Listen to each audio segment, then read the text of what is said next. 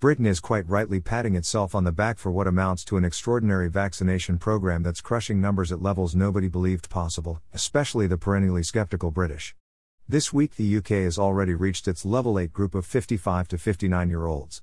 It's widely expected everyone who wants a vaccine over 18 years of age will have at least a first shot by June to July, and everyone will be done with their second by the end of September.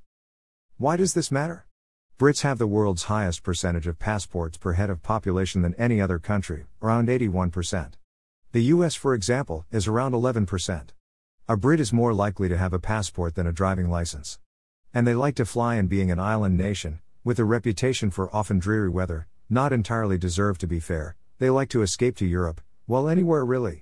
Airlines like EasyJet are running TV ads urging summer holiday bookings, and everything from Expedia to Bookings.com and Airbnb is pushing to get ahead of the post-June 21 planned elimination of COVID restrictions. In the US, the vaccination program is slower per capita, but it's speeding up, and it looks like it will easily pass the 100 million plus mark in 54 days' time, as of today's date, possibly by as much as 50%, hitting 2 million jabs a day. Europe is going slower, largely because a degree of ineptitude crept in with buying vaccines, and that's going to be a problem for vaccinated Brits wanting to go on holidays to unvaccinated parts of Europe. And here lies the problem. Around the world, few places trust the travelers from elsewhere to be virus-free. Australia isn't planning on letting anyone in anytime soon, and they, along with New Zealand, are pretty much COVID-free. Most of Europe is desperate to get holidaymakers and tourism back up and running. It's a crucial part of the economy, but there's reluctance to do so until sizable numbers of the population are vaccinated. Airlines like Condor need more bailout money because Europe is so far behind with vaccinations. This summer is looking unlikely to see it return to operations as it had hoped. Places like Hong Kong and Singapore are considering arrangements for travel. The cruise industry, which one has to remember is a vast consumer of aviation arrival and departures, is desperate to resume. Their losses make airline losses look mild, and they're not getting state-funded bailouts. And yet behind this there is a growing confidence in the airline industry that the end of the year will start to see a return to normal. The US is looking at the possibility of a record Thanksgiving and Christmas New Year period. Airlines like Spirit and Sun Country are planning an IPO on the stock market that's likely to be oversubscribed. American Airlines is planning a bond sale worth $2.5 billion and is mortgaging its frequent flyer program to boost its operations into next year and pay off the $7.5 billion it owes the US government. Airlines like JetBlue are looking to expand into markets they've never touched before, such as London, using Airbus A321LRs. Airlines equipped with the Airbus A220 with its extraordinary range capabilities and overall economy stand to be able to make money on so-called long thin routes, low passengers but long distance. These have often proven to be profitable if you can find the right aircraft. On top of that, the new E2 series from Embraer offers some of the lowest operating costs over routes that are not yet booming again. These and aircraft like it have been the preferred operational types for many European carriers during the pandemic, and are likely to be in heavy use during the return to normality.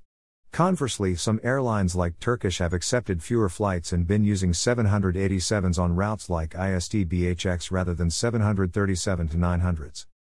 Yet more and more there is a growing acceptance that a new low-cost model, ironically not dissimilar to how Flybe used to be, and allegedly we haven't seen the end of that name yet, pioneered in some ways by Air Baltic, using single types of aircraft but smaller in size with greater economy, not getting up to the A320/737 level, are the way forward.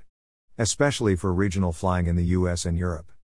Some of that is being driven by a genuine realization by many that the scale of past aviation was almost unquestionably unsustainable, and with business travel cut back by an estimated 20% over the longer term, new methods and new profit centers need to be found. Elsewhere, there are signs that the end of the road is getting closer. Aer Lingus has been given permission to fly direct from the UK to the US. Singapore Airlines is planning to pilot the IATA Travel Pass app, a sort of post-vaccine COVID passport and test approval system. European component manufacturers are looking to hire new workers to supply parts to Airbus as it ramps up production next year. Eurowings is planning a huge expansion at Berlin-Brandenburg Airport, BER, and will make it a hub.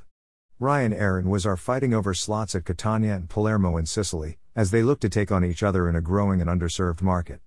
Eurowings is planning to operate out of Birmingham, UK to the Spanish islands directly. Alitalia is about to come back from the dead, and the EU is negotiating what that will look like and the amount of state aid it will get to recommence under its old name. FedEx and UPS are both committing to carbon neutral operations by 2040, and many other airlines are coming under pressure to accelerate their plans from 2050 to 2040 rather than continually dithering. And to add to all of that, a British-backed Croatian startup Pregus One plans to start flying from Dubrovnik, Zagreb and Prague with all premium economy seating on A350-9s. It thinks there isn't anything like the coverage in the premium sector the region deserves and will fly long-haul worldwide. Good luck with that. But the livery is pretty cool. In short, there's plenty of optimism, despite the low operating threshold we're at right now. Yesterday is gone, there's nothing we can do about it, but we can look forward to things getting better, and perhaps a new reality will dawn for airlines, especially those who take their environmental and social concerns more seriously. And if all this wasn't enough, two of the biggest leasing companies, GE and AerCap, are about to merge into a game-changing superowner, and the EU, UK and US have cancelled all of the tariffs related to the years-long conflict between Boeing and Airbus. Feeling better now? You should be. The world is moving in the right direction. Mask up, stay safe.